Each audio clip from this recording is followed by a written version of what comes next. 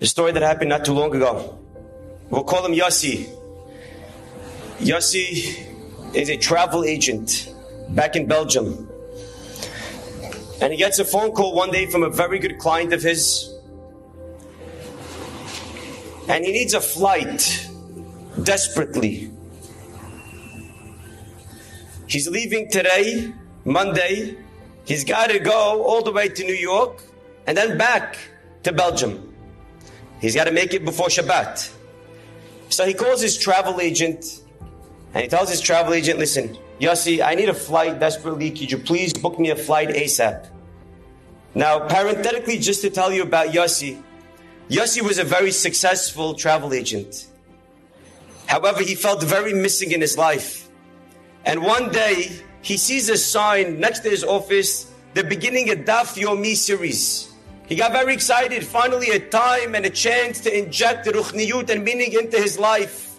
So he starts participating in the Daf Yomi class, and without fail, from 2 to 3 o'clock every day, instead of being at work, he closes everything, puts a sign on his desk, out to learn, and he goes to Steig.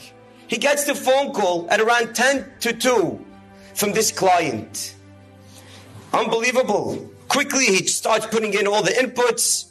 There's no flights. You're not getting anything. The closest thing he can find is from Geneva, Switzerland. Great. Hook him up with the flight from Geneva to Geneva, back and forth. The only thing is he didn't ask from and to Geneva. So he calls back the office and he tells the client, do you mind taking a flight back to Geneva? He didn't answer the phone. It was his secretary. And his secretary tells him, I'm sorry, I have to ask the boss. Without his confirmation, I cannot tell you anything. He says, okay, but it's already 1:53 and I gotta go. I have my Daf Yomi class. I got my shiur. I can't just, okay, he doesn't know what to do. He said, please tell him to call me the second you have a chance. Great. He's waiting, 1:54, 1:55, the clock is ticking. And he really wants to go to the class already. And he's thinking, should I miss the class? Or should I wait for the call, hit the class? What should I do? And he decides, I have never missed my Daf Yomi class. And I'm not going to start today. 1:55, he closes shop. Puts a sign on the desk. And he's out to learn. He comes back at 3 o'clock. He checks his phone. 17 missed phone calls, 7 messages. He never saw this in his life. And all the missed phone calls were from the same person. And the voicemail was from him. And he's telling him how irresponsible you are. How dare you do this? I need a flight. How could you just leave me hanging?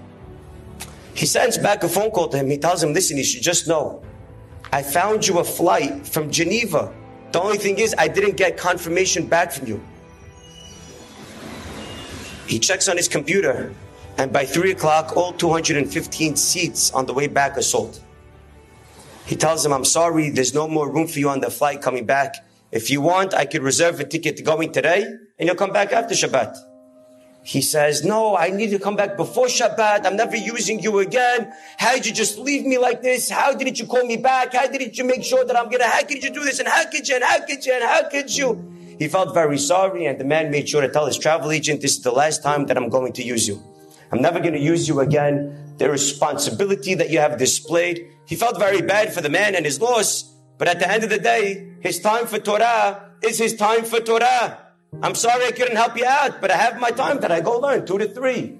I couldn't help you. Salamat, take care, I'll see you later. I can't be there for you. I apologize if you ever need me. I'm not going to use you again. Never, ever. Okay, alamak. That flight that was coming back from Kennedy Airport to Geneva, Switzerland was the Swiss Flight 111 in September 1998 that crashed into the ocean 8 miles off the coast of Canada, killing all 215 passengers and 14 crew members. When Yossi gets the text, the email, what happened to the flight, he remembers, I had a passenger on Flight 111. And then he remembers, I didn't have a flight. I didn't have a passenger on the flight. He was gonna be on the flight. But because I went to go learn Torah, he wasn't on that flight. And he sends the email to his customer, and he writes on the bottom, 3 words. Ki hem chayenu. The Torah is our life. And when the passenger sees the email, flight 111, he was going to be on that flight, and now he was on that flight because he went to his Torah class. Oh, he starts jumping for joy. He goes over, he sends him a cake. He tells him, where's this Daf Yomi class? Sign me up. I want to make sure to go to that class. And he saw what it means, the power of Torah, and how the greatest shemirah that we have for Am Yisrael is the Limud HaTorah. There is nothing greater in the world than Talmud Torah. As it says, Mefurash, V'Talmud Torah Keneged Kulam. The greatest thing that we could ever do in our life is to learn Torah. The greatest thing we could ever do in our life is to learn Torah. The greatest thing we could ever do in our life is to learn Torah. Our rabbis tell us, if you take all 612 mitzvot and you put on one side of a scale, and you take Talmud Torah outweighs all the other mitzvot, even if you did all the other ones, L'Shem Shamayim, with the greatest dvekis possible. It doesn't come close to the power of Torah.